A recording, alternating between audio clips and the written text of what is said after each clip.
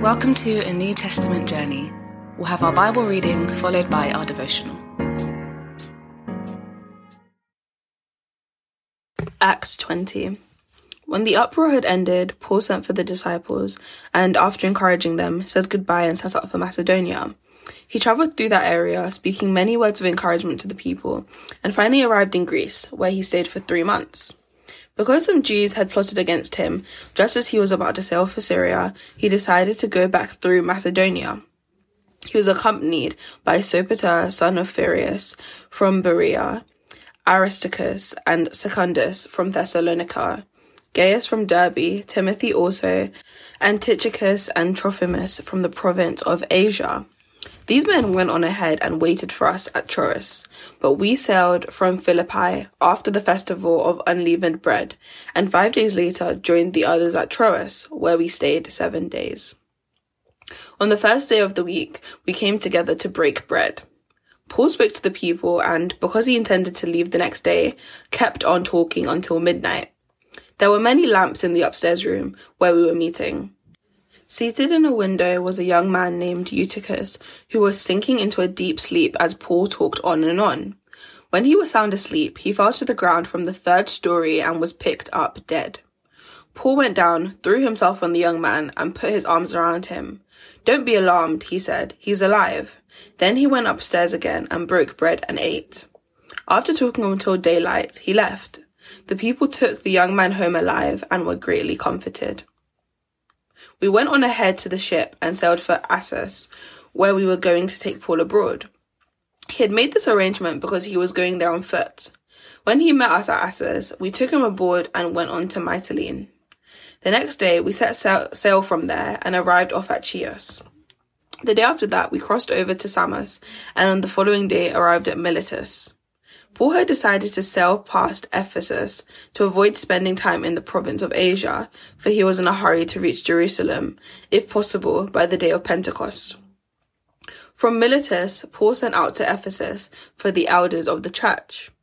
When they arrived, he said to them, "You know how I lived the whole time I was with you, from the first day I came into the province of Asia. I served the Lord with great humility and with tears, and in the midst of severe testing by the plots of my Jewish opponents. You know that I have not hesitated to preach anything that would be helpful to you, but I have taught you publicly and from house to house. I have declared to both Jews and Greeks that they must turn to God in repentance and have faith in our Lord Jesus. And now, compelled by the Spirit, I am going to Jerusalem, not knowing what will happen to me there. I only know that in every city the Holy Spirit warns me that prison and hardships are facing me. However, I consider my life worth nothing to me. My only aim is to finish the race and complete the task the Lord Jesus has given me, the task of testifying to the good news of God's grace. Now I know that none of you, among whom I have gone about preaching the kingdom, will ever see me again. Therefore, I declare to you today that I am innocent of the blood of any of you. For I have not hesitated to proclaim to you the whole will of God. Keep watch over yourselves and all the flock of which the Holy Spirit has made you overseers. Be shepherds of the church of God, which he bought with his own blood. I know that after I leave, savage wolves will come in among you and will not spare the flock. Even from your own number, men will arise and distort the truth in order to draw away disciples after them. So be on your guard. Remember that for 3 years, I never stopped warning each of you night and day with tears. Now I commit you to God, and to the word of his grace, which can build you up and give you an inheritance among all those who are sanctified. I have not coveted anyone's silver or gold or clothing. You yourselves know that these hands of mine have supplied my own needs and the needs of my companions. In everything I did, I showed you that by this kind of hard work we must help the weak, remembering the words the Lord Jesus himself said, "It is more blessed to give than to receive." When Paul had finished speaking, he knelt down with all of them and prayed. They all wept as they embraced him and kissed him. What grieved them most was his statement that they would never see his face again. Then they accompanied him to the ship.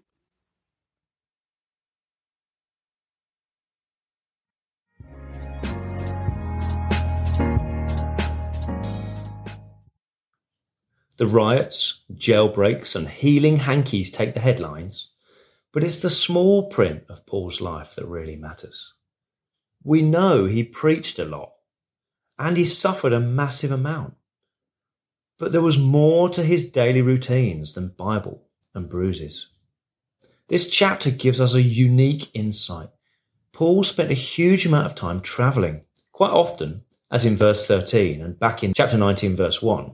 It seems that Paul chose to walk long distances on his own, letting his travel mates take the quicker ship.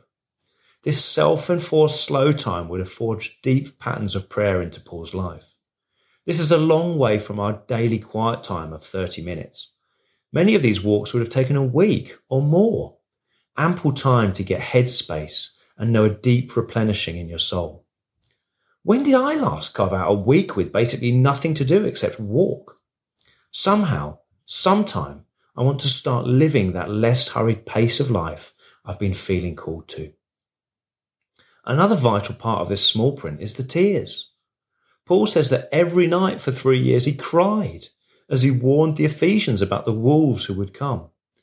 Even if there is some hyperbole in the phrase, it's still shockingly apparent that tears were a part of daily life for Paul.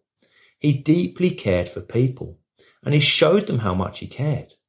This wasn't the preacher's cry in the middle of an anointed sermon.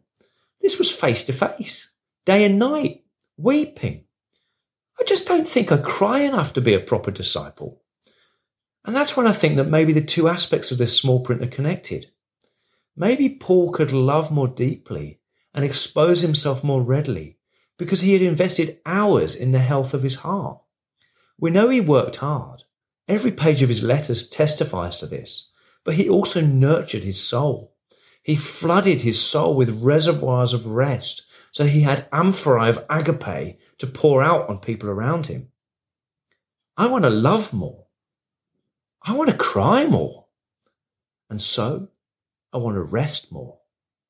O Spirit of God, please forge in me rhythms of life that make me deeply useful to you. Here's a question for reflection. What could you do to intentionally allow reservoirs of God's rest to flood into your soul? We pray God's word bears fruit in your life. For all the information about the New Testament journey, head to www.anewtestamentjourney.net.